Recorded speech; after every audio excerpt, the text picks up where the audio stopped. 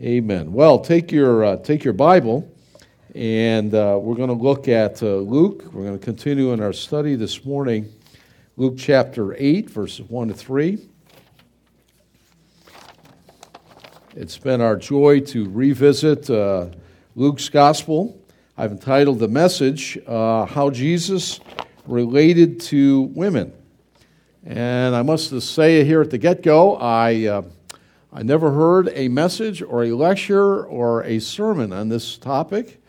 And as I began to study it this week, it was like the Lord pulled back the veil and taught me some things and burdened my heart on some things that I needed to teach you and that I needed to learn, first of all, through the week and continue to learn, but to share with you some of these things that God has given us in His Word, that we might, think biblically, and if we've done wrong, find repentance and correction, and that we might be the children of God, the children of light that God desires us to be in this whole realm. Well, how Jesus related to women. You know, women, as you know, are the fairer sex.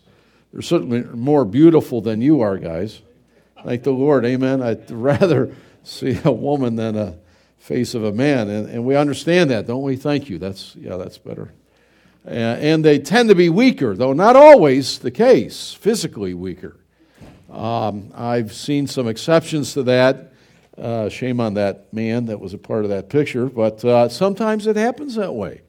I remember on the wrestling team, the girls' gymnastic team, the coach who would back in high school, the girls would come in, he'd bring them in one for 20 minutes one day and do Indian wrestling. Do you know what Indian wrestling is? In the leg wrestling? It's kind of humiliating, really. From a woman, physically from the navel down, is as stronger than a man can be.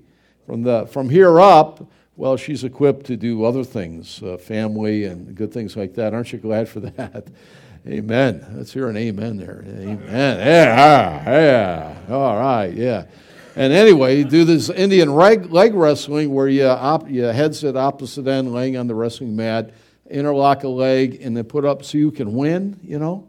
And you discovered that a lot of the girls are strong in the legs as men, but overall they don't have the strength of a man. That's how God designed. God designed, as we saw last semester, men, we're to be cultivators, right? Leaders, cultivators, and then what we cultivate in life and in our work and in our families, we're builders. We build and then we protect. That's the role of a man today. Forget all the mush that floats around in the culture. Men are beat up all the time in the media, mamby-pambies and all that, and a lot of the women like that until they need a real man, and they say, I'll give you back your spine, would you be a man for the next hour? Sometimes, it's crazy like that. And my mother, who's lived long enough, who said, I can't believe the feminist movement and all that, and they don't want a man, they don't, we think we live without until we need a real man. And don't buy any of that. Don't drink the Kool-Aid, guys. Be real men. Be godly. And we're going to learn about that here today as to what that means. Well, women are certainly more beautiful, and they're the fairer sex. They're physically weaker. And because of that, and you know as well as I, that they have suffered a lot of physical abuse through the centuries of time. The Nazi philosophy that came, might is right. Will crush you if you're weak. And that has not only been from the 1800s through the Nazism, but cultures have been, since the fall of Adam, he shall rule over you.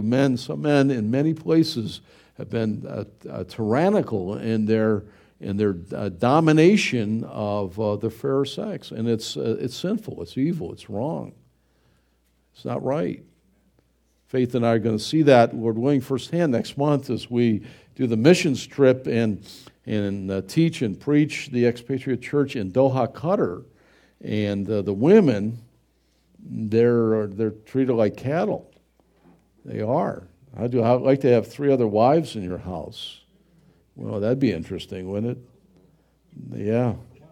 Anyone in favor of that?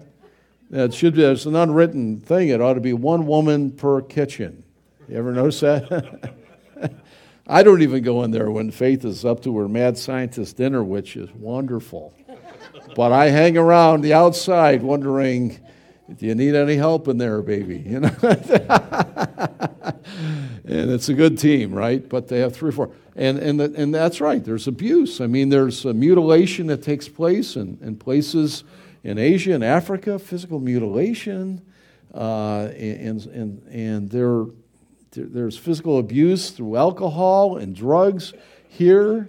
It's not uncommon. As a pastor these many years, I've been called in to help where the wife has been beat up physically by a drunken husband. I came on one occasion, he had a shotgun in her mouth. I mean, horrible things, just horrible, horrible, horrible things. Horrible things, and that's never to be the case, ever, ever.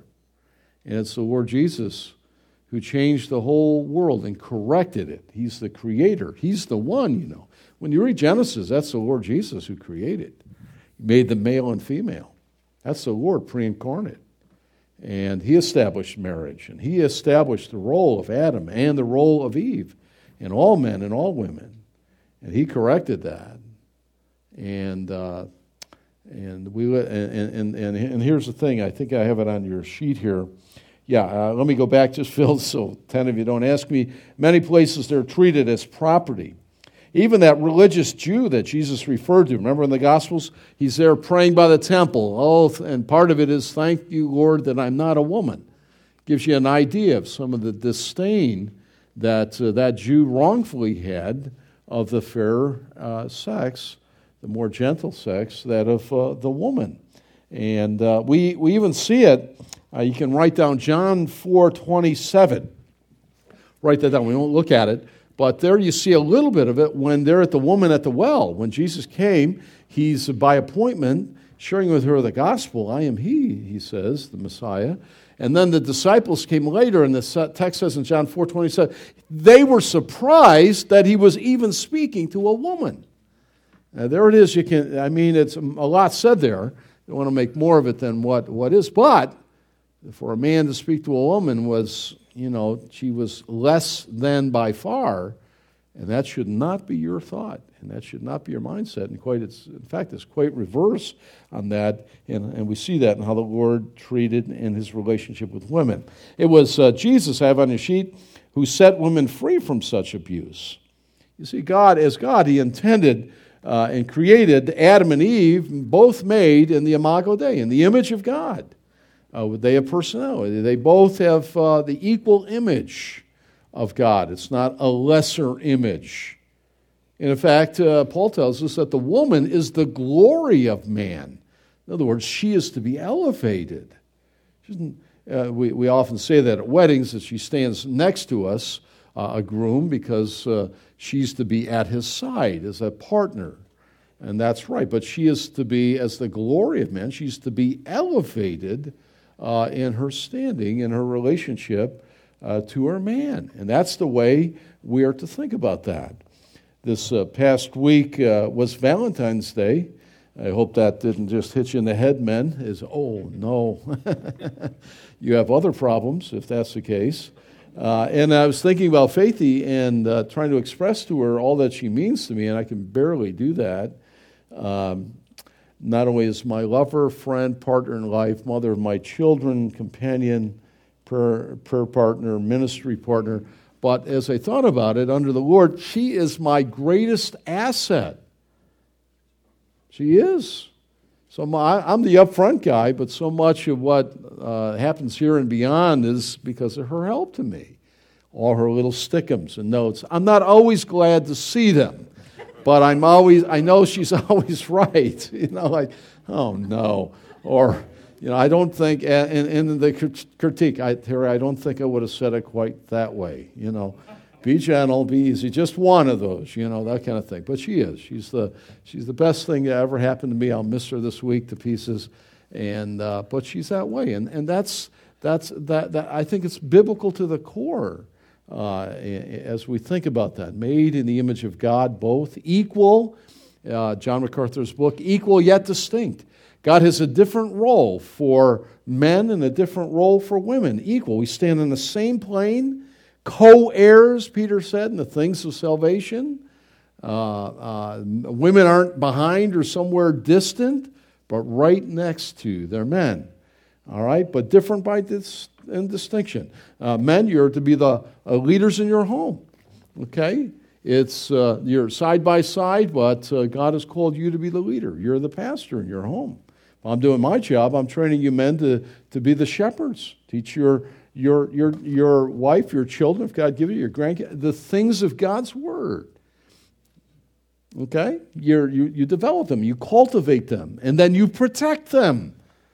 I mean, that's something. Step up to it. In the church, it's the same way. Men and women are equal standing before God, but God in His sovereignty has male leadership in the church. I'm so grateful for the godly men that God is allowing us to raise up. The elders we have, some that are elders at large, and we praise God for that. And some of you younger guys aspire to that. We want to help develop you and see you grow. That we're not going to be around here forever. And back when, a number of years ago when we began Grace, I said, what could we give a greater gift than to the next generation, to our kids, if God would be pleased, to raise up a vibrant community of faith, that they could worship the Lord, grow in grace, enter in, engage in discipleship. It's the greatest thing ever. Have you come to realize that? It's not getting ahead in life. It's not bigger, better. It's not just this more and more of this and that kind of stuff. That stuff never satisfies. And so we thought, man, if God will allow that, and God keeps leading us and blessing, there's going to come a time when we're going to be done and we've got to pass that baton on. And we like to encourage our men to grow up. But what about the women? The women have a distinctively different role, equal but distinct. You know, yet physically, ladies, you're the one that bear the babies. And most men are glad of that. You say, I've never heard them say equal rights. I want to do that. No, I never heard that. Jim, are you questioning that? Is that right? There you go. I'm glad for that. I've been there 3 times. Glad that was Faithy's God-given role. And today was the day, 25 years ago, last time we went to bat. And there we go. So, and so many other ways that complement, so many other things that I need, and so on and so forth. And it's beautiful how God blends that and uses that.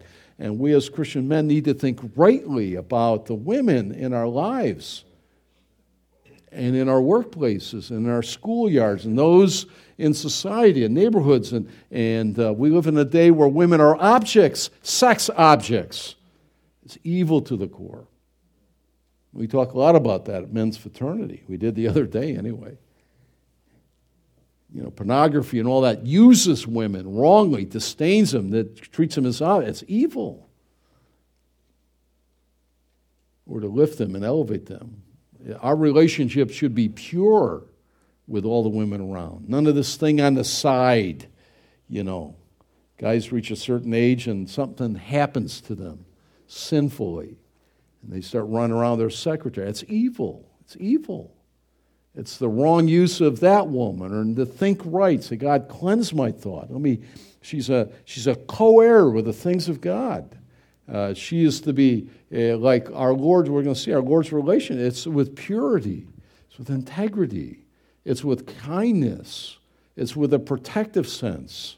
It's the way that we men need to take care and protect the women around us with utter respect. Okay? I mean, if you got that, you can go home now. That's sort of the sermon.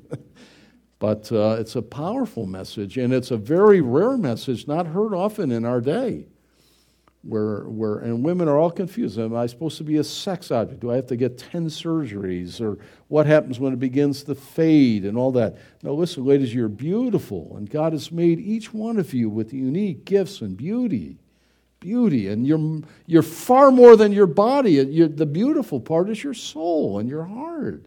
Just become all that God wants you to be and use the gifts that He's given you. And we want to help you do that as men.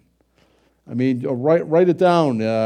Just let me jump ahead. Look at 1 Timothy 5. This is how we are to treat. Paul tells Timothy, the young pastor, this is how Older women, younger women, older men, younger men are to be treated. He's talking here in 1 Timothy 5, Timothy, do not rebuke an older man. Don't do that. Don't be tart. Don't blow him up, but encourage him as you would your father. So if men that are older than you, treat them as if you were your father. And ladies, the same. And look at younger men. What about those underneath you? Have you noticed there's some usually above you and below you in age? Treat them as brothers. That's a beautiful, respectful relationship. How about the women? Older women, verse 2. You're to treat as mothers. They're ladies and men, those ladies that are older in the church, we're to treat them with all the respect and godliness and care as you would your mother. That's what we ought to do. That's what Jesus did. Even he's dying on the cross. And he attends in a caring way for the needs of his mother. Wow. You could have said, man, don't you have enough problems? There you are dying for the sins of the world. Look at that. John, take her home. Mother, look at that. And to the younger women, look at this. Notice they're not sex objects. They're not just bodies. What? He says here, younger ones you're to treat as sisters with what? All purity. If we would embrace that, it would change the way we live. It would change our society. It would change our culture. That's the way that we need to raise our children. That's the way we need to function. Now, I'm not saying you won't be tempted. Just bring that all before the Lord. How about Job? I made a covenant, men. I made a covenant with my eyes not to look lustfully upon a woman. When you're tempted, stop that. Just pray for her. Pray for her purity. Okay? I know the eye gate is very strong to a man. Give that to the Lord. Yield your eyes to Him. Well, that was a little bit extra, but let's get back here to our text here. God designed distinct roles. We said that. He came to elevate women to a woman to her rightful place. Now, Luke's gospel, you should know that. I've not said this before, is often known in theological circles as the ladies' home journal of the Bible. Did you know that? You didn't know that. I didn't say that to you before. The Ladies' Home Journal of the Bible. Some of you have no idea what that is. You don't read. But it's a ladies' magazine. And it has all kinds of tips and things for house and garden and home and meals and all that kind of thing. From the beginning of Luke's gospel, Luke pays special attention to women whose lives are transformed by the coming of Jesus. I mean, he does all over the place by God's direction and leading. He includes in his gospel account women everywhere of all sorts. Matthew does a little bit, John does a little bit, Mark does a little bit. Dr. Luke, and remember he's the beloved physician, all over the place. And therefore it's known as affectionately the Gospel of the Ladies' Home Journal. And his point is that true faith always responds. Similar to James, right? True faith works. True faith responds. And as Jesus is moving in these early days of his ministry, especially in Luke 8, where we'll glance at, it touches men and women, boys and girls, and they respond. When their lives are changed, there's a response. If your life has been changed by the Lord Jesus Christ and you've come to know Him, you're not the same. You can't be. Your life and all that it entails is to be given to the Lord. You can't remain the same. That's 2 Corinthians 5:17. Therefore, if any man be in Christ, he is a new creation. She is a new creation. Behold, all things are new. All the old is gone, all thing is new. New is the word kainos. It means not new in order, but a new quality of a whole new kind and character, is what Paul is saying. And Luke is going to point out the men whose lives are changed and the ladies and how their life changes. So look at Luke 8, just 3 verses, verse 1, 2, and 3. Soon afterward, after what? After the forgiveness of sins in chapter 7 with the prostitute who came in and anointed Jesus' feet. Remember that last time? Soon after that, Luke says, Jesus, that's he, went on through cities and villages, proclaiming and bringing the good news of the kingdom of God.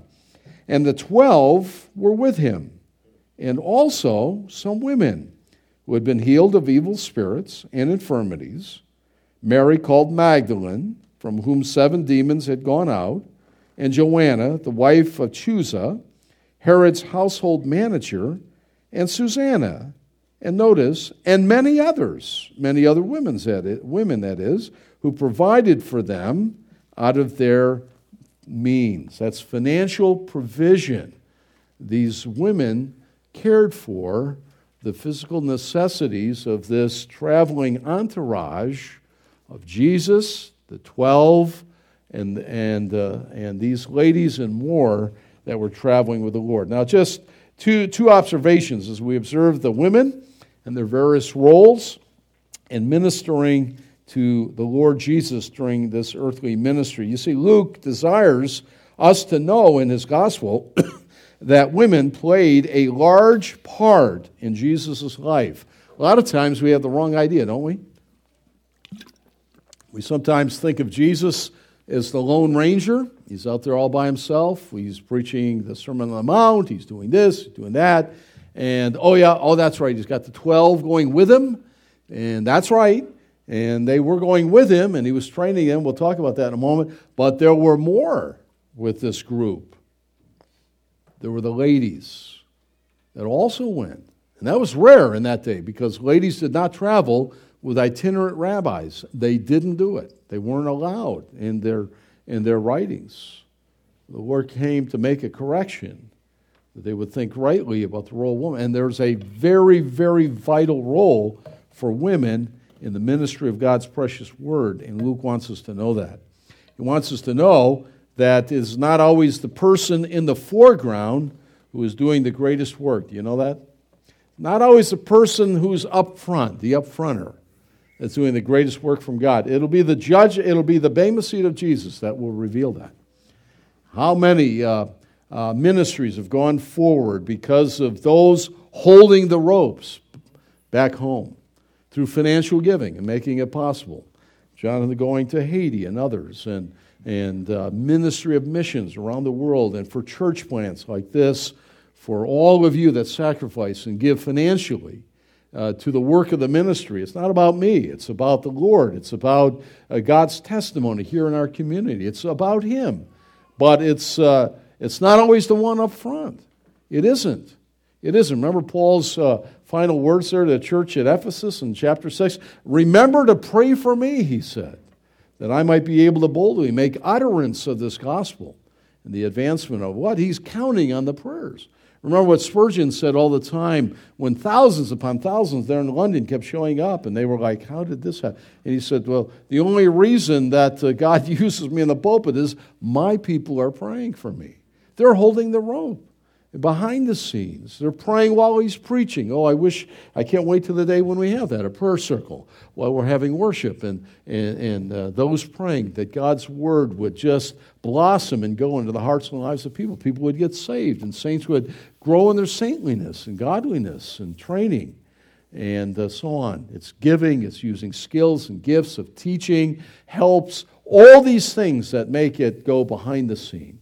So important. These ladies, maybe you never knew of it, there they are, making the physical ministry of Jesus possible. And these through their being there, caring for his food needs probably, and their needs, and through their financial resource and supporting the work of the Lord Jesus. What a great thing. Wow. Holding the ropes behind. Many of them not even mentioned, as the text indicates. Well, the first observation is Luke tells us of the setting, that Jesus is on the road with the 12. On the road again, right? Here he is on the road. It's odd to us that we have universities and college campuses and seminaries. It's a little more now where we have internet training and things like that, where you can do it at home or wherever. But it was not uncommon in that day, beyond the synagogue, to have traveling itinerant teachers.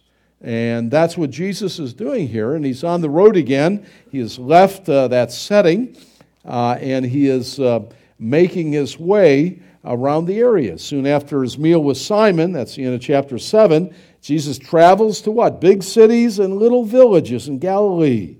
Big and little, both what? He's preaching the gospel of the kingdom. The kingdom, you see, was near. Why? Because the king was standing in their midst.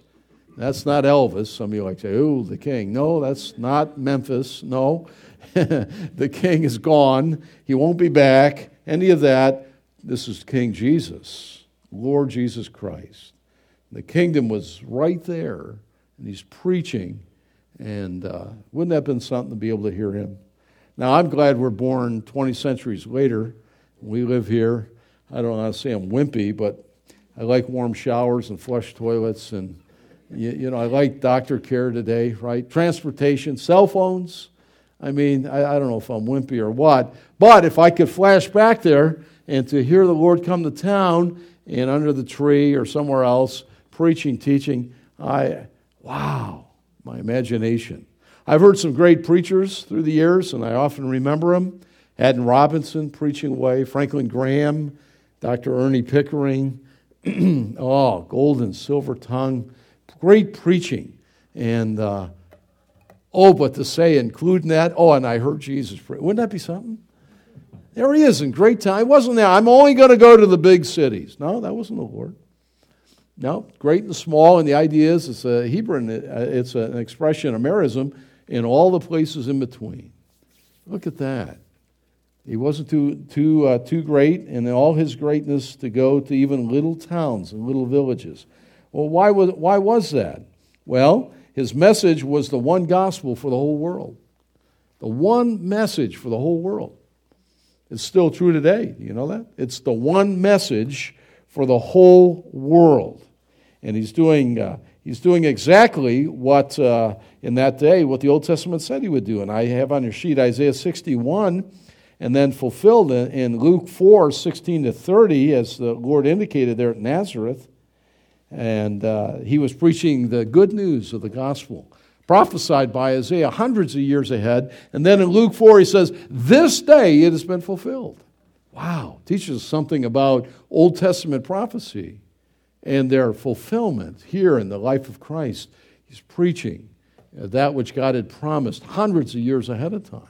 Wow, it was glorious. His message was the one gospel for the whole world, still true today. All people everywhere need to hear this gospel. Jesus said, go into all the world and preach the gospel. Make disciples. That's actually the verb. It's a command. Make disciples of all people everywhere. You know, heaven's going to be filled with people of every nationality, of every tribe. There'll be, not everybody, no, but there'll be samplings of all. You may say, I'm the only one in my family, and you may be the only one in your family that has received the calling and election and salvation of God. What a glorious thing. Man, wow. I had the joy, and I think about that, on one occasion, to preach in England, and to preach the one gospel to the English, and then to be in Europe, and to preach there through a translator in Germany, and then in Asia to preach the one gospel there to the Qatari and to the expatriates, and in South America, Central America, and preaching to Nicaragua through a translator. The one gospel for the whole world. It's still true today. And it has nothing to do with Mohammed or Islam. They're dead. There's nothing there. It's not Hinduism. It's not Buddhism. It's not Confucianism. It's none of that nuts. Not humanism, just how great we are, let's hug each other. No, it's Christ the Lord. He came. It's the great love story. Listen, some of you need to be freed up in your evangelism. You know why? People love stories, and people love particularly love stories, don't they? This has been Valentine's Day. You know, I hope you shared how you met your sweetie, or how you're still looking for your sweetie, or whatever it is, right? Love stories. People love that. Listen, change the way you think about the gospel. It is truly the greatest love story ever told. It is. God's love for lost sinners. Change the way you do that. And perhaps God will use that to draw people to a saving knowledge of Christ. It is the great love story. That's the one message for the whole world, that God so loved that he gave his only begotten Son, that whosoever should believe in him should not perish but have everlasting life. Maybe you're here today and you need to hear that. Maybe some of you have never trusted Christ the Lord to say, there's room at the cross for you, for all of you. Come. Come today. Recognize you're a sinner. We're all sinners. We're lost. I was born lost. You were born lost. The only difference is, have you trusted Christ? Have you received his death as your own? His payment for your sin through his death. You can do that. Come. Whosoever, put your name in there, shall call upon the name of the Lord shall be saved. Amen. I stand in that. God saved me when I was a young boy, and he's kept me all these years.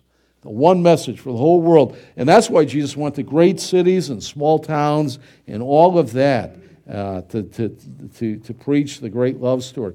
And you should know that people love Jesus. Did you know that? Sometimes we get the wrong idea about that because they killed him and all that. But people loved him. They responded to him all over the place. He would preach, he would teach, he would heal. And the throngs of people would just follow.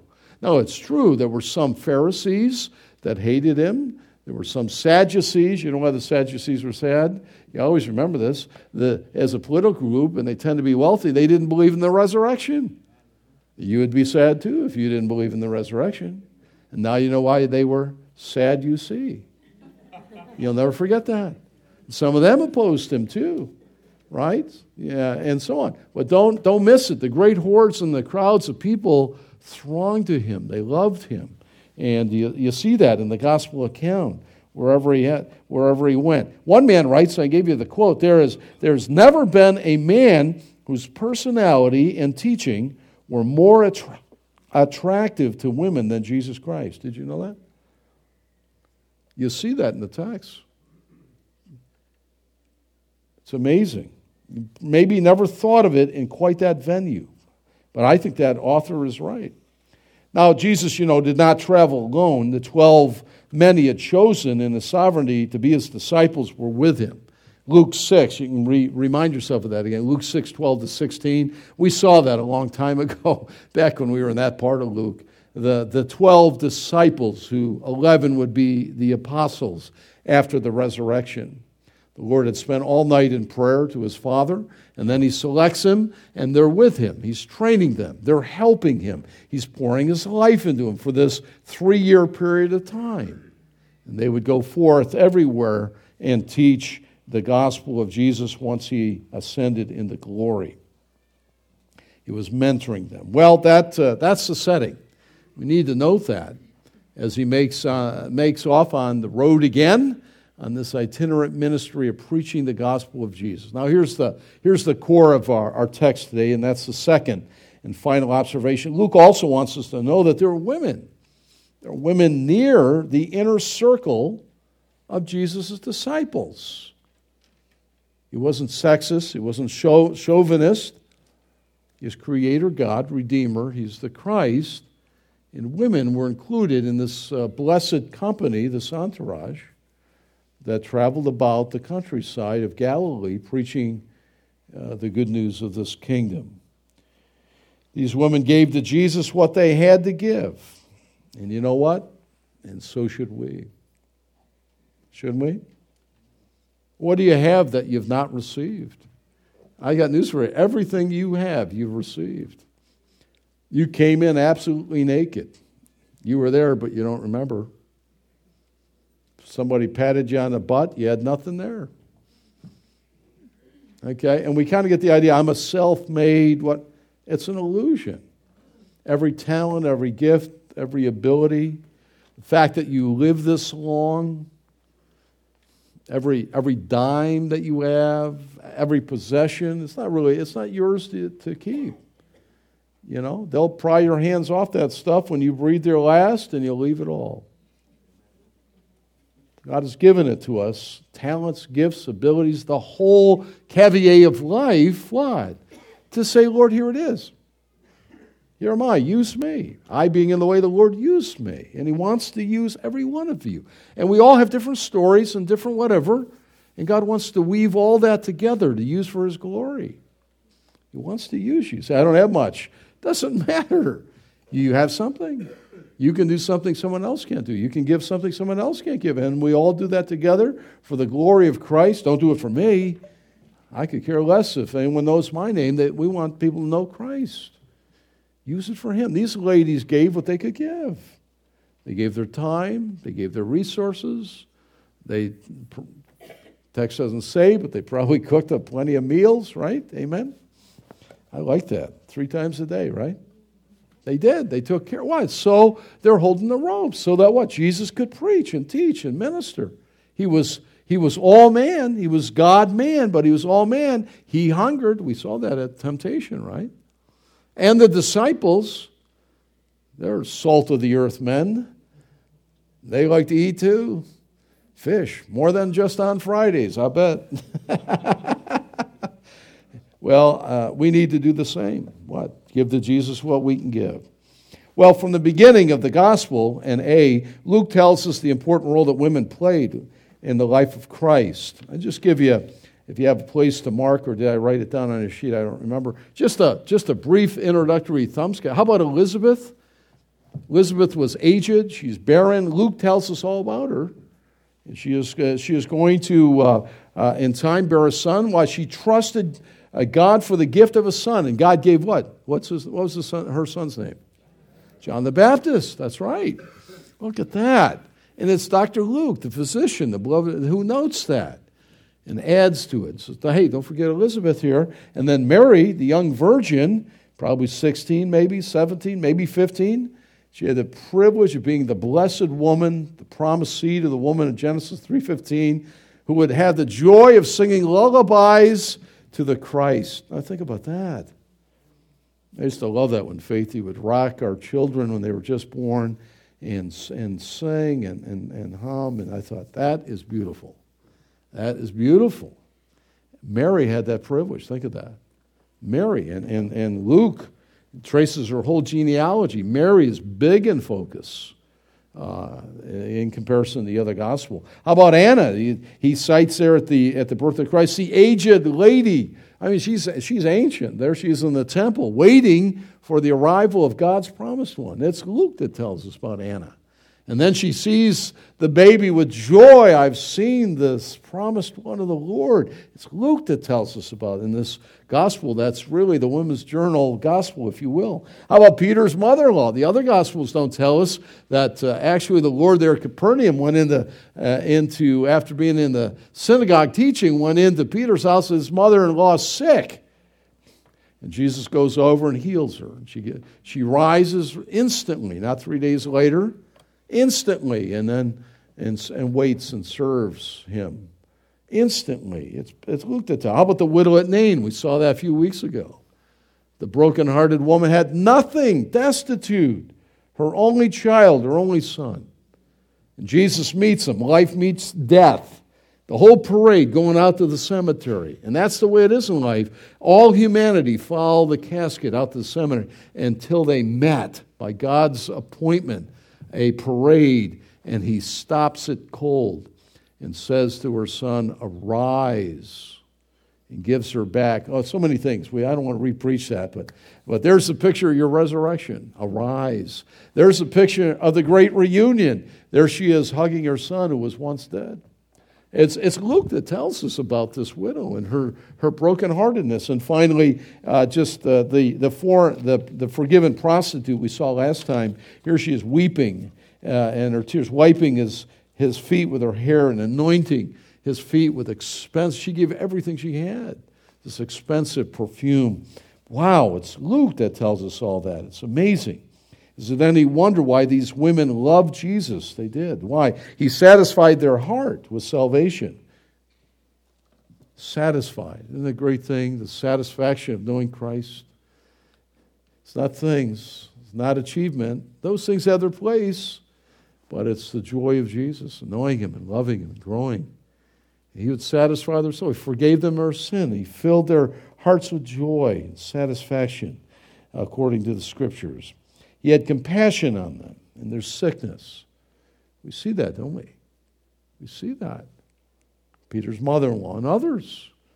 He is compassionate. He didn't just pass by, oh, you're a woman, who cares? You know, he took notice. He cared for them. And he healed them. And he delivered them even from demonic oppression and the like, and even from their sorrow. The widow at Nain and others. As a result of that, because faith works, They became some of his very first disciples, and they followed him all the way to the end in response to his work in their lives. They were utterly devoted. Well, did you know this? Just here's a B. Did you know this? That no woman, and this is amazing, get your head around this. No woman in the Scriptures ever, is it mentioned, that she ever spoke against the Lord Jesus. Now, that's quite something. No woman is ever recorded, ever spoke one word against Jesus, ever. There are plenty of men that do. Can you think about them in the text? Plenty of them. And more than that, you'll never find, that's in his life and ministry, more than that, you'll never find in the text any woman that was ever a part of putting him to death. Never. Plenty of men, plenty of them. But you'll never find it ever written that a woman spoke against him in his life or worked to see him crucified. Never, ever. In fact, on the contrary, it's rather amazing. Women anointed him for his burial. You see that in the text. You can look up the references. I didn't write them down. Women never abandoned him. The disciples, they abandoned him. They fled from the garden. Remember when they arrested him? We're out of here. Right? Not the women. Never. Wow. That's convicting, men. Amen? Feet, do your thing. Not the ladies. We're hanging tough. Wow. They were the last at his grave and the first at his resurrection. Wow. Didn't know that. How about 3? Jesus' first appearance after his resurrection was to a woman. Look at the honor and respect. He could have walked right by. You're not important. Where are the men? No. Elevated. Isn't that amazing? It says something. Maybe we ought to correct the way we're thinking sometimes about the role of women. Even a heathen woman, get this, Pilate's wife intercedes for his life. Remember that in the trial? She warns her husband, Pilate, don't do anything to him. She intercedes to try and preserve his life. He's not done anything. He's an innocent man. Wow. And Luke records that.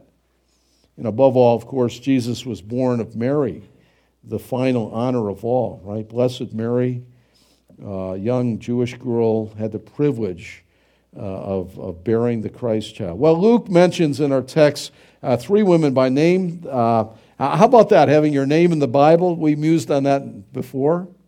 Wouldn't it be something to have your name in the Bible? What a great thing. Well, some of you may be named Mary. I know Maria's here. That's a form of Mary. Oh, you were there? Oh, wow. Boy, you look good for your age. And maybe some of you are Joanna and Susanna, and they're the 3 ladies that are mentioned by name. What a great privilege. Wow, they have your name. And these 3 ladies are highlighted for their distinctive service to the Lord. And notice it's behind the scenes, but it made his earthly ministry possible. Do you know how many, and Stephen could tell us more with mission, how many mission fields are held together by women? Now, where are the men? Where are the guys? How many churches? Because for a lot of reasons, but there are not a lot of men there. And the ladies are holding it together. I'm telling you, it's incredible. The godly role of women is amazing, and so much of it behind the scenes. Even my alma mater up at where I did my college work, the early stories of those days, the women did a lot of the teaching up there because they didn't have the professor men yet.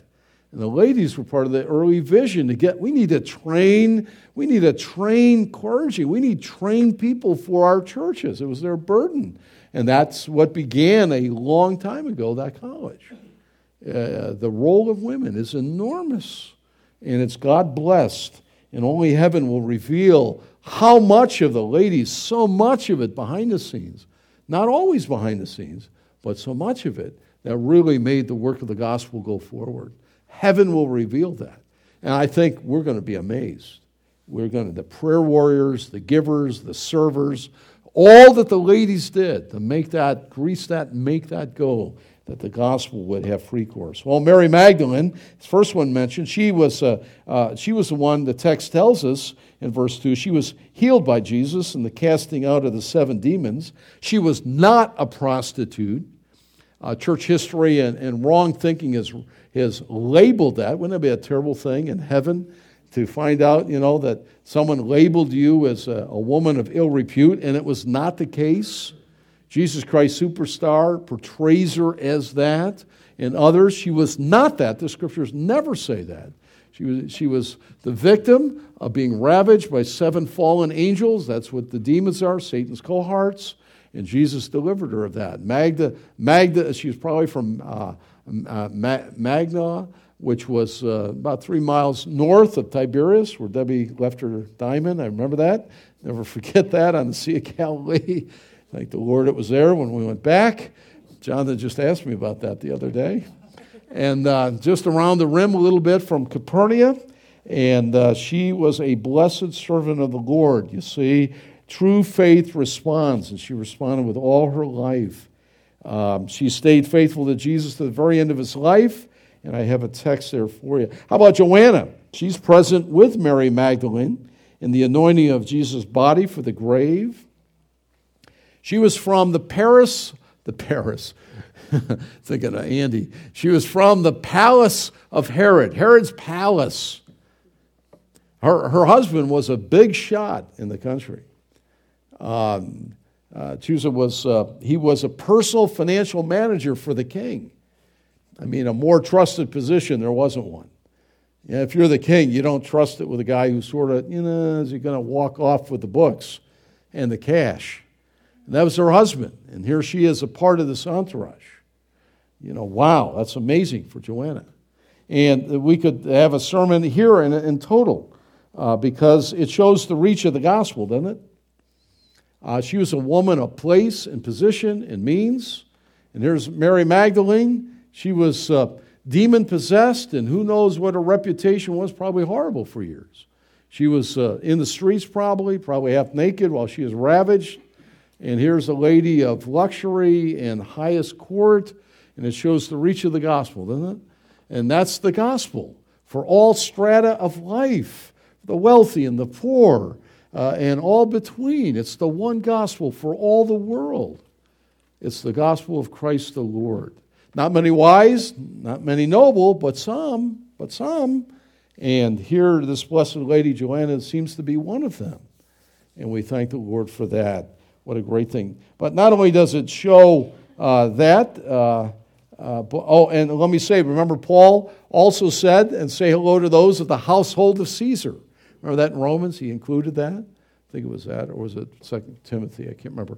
But of the household of Caesar there in Rome, some had come to know Christ. The reach of the gospel. It can even reach people that we think, it'll never reach them. Oh, you don't know. You don't know. And then finally, it shows how the Redeemer of the Lord are enabled to be one company in one gathering. Jesus enables the most diverse to live together without losing their personalities. I mean, you've got a former lady, demon-possessed, and all that went with that, and the ugliness of that, a woman of the other strata, and all the way in between, and it's only the Lord that can take nationalities and races and personalities and giftedness and economic strata and blend them together in a gathering of a church. It's only He that can do that. And that's what I want. I want a church that's tender-hearted, that loves the Lord, that is representative of the whole world right here at Grace. Right here at Grace. I keep looking around. We have all the nationalities right here. I see Russians around. I see the Asians around. I see the South Americans around. I see Latino. I go like, why aren't they at Grace? We need them here. We're going to go stale and stagnate. Think somehow higher of ourselves than we should. And it's only the Lord that does that through us as we're fishing for men and women, boys and girls. And I pray that. I want that. And as you and I take the lowest spot in humility and serve everyone else, then we'll be a real church, a dynamic power, the light of the gospel here, and will touch our world. I promise you for that. Wow. What do you have that you haven't received? You didn't. God in His sovereignty has brought this about. And so that's what I want to see. I want to see the highest level to the lowest levels and everything in between, and let God work in here in a dynamic way. I'll tell you, you'll be coming here an hour. This is so exciting. I got to see what God's going to do here at Grace this week. I got to come here and get my cup of coffee. That's what I want. That's what we want. That's what we're praying for. And if you're here, you belong here. Bring others with you. Let's fill this place and see what God is able to do through the likes of us. God knows He has to do it. It can't be of us. And then finally, Susanna. We don't know anything about her. I like that. It gives me encouragement. You live in one little corner of the world, nobody knows me at all. Hey, you know what? It doesn't matter if anyone else knows you as long as God knows you. And He keeps the books. And He thought so highly of this that He put this woman's name in here, and we don't know anything else about her. Be encouraged by how you serve the Lord, what you do. God knows all about that. He's put it in your heart, given the opportunity, the abilities to be able to use whatever and all that you have to serve Him. Susanna, her name is listed there. Isn't that great? The Lord knows it all. Well, D, these women financially supported Jesus' ministry with their money. That's what the text ends up saying, verse 3, who provided for them out of their own means. They gave of their resources. Wow. Well, this shows that there are a variety of ways that we can show our love for the Lord Jesus. Isn't that right? A variety of ways. Last time we saw a woman who was a prostitute, who was forgiven completely, and she served the Lord by how? Worshiping Him. And we can do that. We serve the Lord when we worship. She's at His feet, worshiping, adoring, and celebrating while she's anointing with precious perfume His feet. It's glorious, right? That's one way, and we do that. We can worship in our lives. We ought to do that. Worship it corporately, ought to do that. But that's not the only way. There are other ways. These other gals, today in our text, we find out these ladies are serving the Lord through their financial giving. And that's a wonderful way. Listen, ministry takes money. We live in a strange day with a lot of wrong thinking about money. But the bottom line is the Lord needs to be the Lord of your checkbook and of all that you have. And these ladies understood that. They responded to what God had done in their life. They love the Lord, and they're willing to do whatever and offer to the Lord whatever He needed. And that's a mark of godliness. That's the right response. And some of us obviously do more than others, but we all do what we can and then some, and God gives the increase to the glory of God. Wow. It's wonderful. It's wonderful. And I close with this illustration before I point out some lessons. There was once a shoemaker. Imagine that, kids. There was a day when they actually made shoes. They measured your feet, and they actually made them. Came back a week later, or 2 or 3 or whatever, and you got their shoes.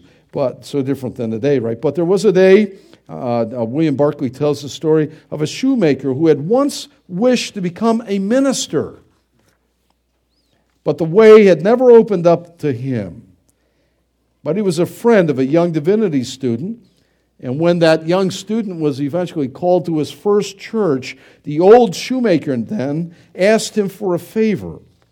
He asked him, he said, "May I always be allowed to make your shoes so that I may feel that as you preach, dear pastor, that you're wearing the shoes that I made for you into your pulpit, into which I myself could never go." Now there's a man that has the right view. He recognized his gifts, his abilities, the opportunity, and he was a part of carrying forth the word of the gospel by creating the very leather that pastor stood in. And maybe that's all of us. I'm the upfront guy, so what? God tapped me on the shoulder, go and do it. Are you sure? I don't think I can. Who's able to do this? I'm a sinful man, wonderfully redeemed too. No, you do that. You represent me, and then we're going to have a body life. We're going to be discipling here, and there's a multiplicity of gifts, and we're going to use our gifts. Everyone's going to be involved and engaged when we gather and when we scatter for the glory of Christ. So that's what you are. You may be a shoemaker of sorts. Use your gifts. What can we say in closing? Lessons for our life, number one. Number one, Many of Jesus' greatest servants are in the background. They're unseen. They're unseen. They're holding the ropes that make it possible. They're essential. Without them holding the ropes, nothing would go. Nothing. It's important. It's important. Your role is important. Don't discount it. Number 2, the faithfulness of these women is an example for all of us as believers and disciples. Faithful to the end. They never fled. They never denied the Lord. How about Peter, huh? We often quote Peter. He denied the Lord. I remember on another occasion he started sinking, remember? He took his eyes off the Lord. Well, we never see that about the women. The women ought to serve as an example, not only for the women here, but for the men and for all of us. They're a tremendous example of faithfulness. Lord, make me faithful. Do you pray that way? I pray that way almost every day as I ask the Lord to allow the fruit of the Spirit to flow through me. And one of the fruits of the Spirit is faithfulness. Lord, make me faithful. I'm not faithful in and of myself. Make me faithful. You know what that means? It means to be dependable. The Lord will look at you and say, boy, have you considered my servant, not Joe, but you feel your name? Dependable. Faithful. These ladies were faithful to the very end and beyond. Number 3, men like Jesus, your relationship to all women, this is what it is. Elevate and protect them. Elevate them. They're the glory of man, Paul tells us. Elevate them in your thinking. It's purity, not lust. Pornography, no way. That'll kill you spiritually. Put that stuff out. If you battle that stuff, put it out. Ask the Lord to forgive you and get away from that. Or any sort of flirting in the office, in the classroom, even in dating. It's purity of life. Purity. Kindness. Jesus was kind to the ladies. Kind. It meant it's how we speak to them. We're tired. You're overworked. You're pressed. And sometimes we can be real tart and short, can't we? Just let it fly. God forgive us. And we've all done it. Kindness. Kindness. That's the picture of Jesus. Kindness and respect from the heart outward. And they know it. You got to say, well, I'm going to start respect. They know. Look, we know that. We know if we love or respect. Someone said if you have to tell someone you love them, you probably don't love them because they would already know that. Same thing as respect. If you tell, I'm going to respect you for that, they know if you respect. We ought to elevate them, protect them, purity, kindness, in the relationship, men, that we bear with our women. And we want to see that really engendered here at Grace. It's such a different message from out there, and you know it. Number 4, quickly, 2 more. Number 4, what gifts God has given to you, whatever they are, and there are probably more than one that you have, give them to the Lord. Let Him use them. You'd be amazed what He's able to do. You'd be amazed. You'd be amazed. And it'll advance the kingdom. And number 5 and last, all of you are invited to respond to God's great love. If you have never come to Christ and received Him as Savior and Lord, do that today. Don't delay. Today is the day to do that. Wow. Well, I don't know if you're in the habit of reading Ladies' Home Journal. I'm not. It's I like Men's Journal. I was reading that yesterday. But Luke's Gospel is that way, and I'm so glad because it helps us, right, to understand Jesus' relation to women. May God help us. May we be this kind of a church that have a vision for the world and those around us, that the Lord would use us to touch the lives of all those that we live, work, study, and travel, do our trading with around us. May God help us. Shall we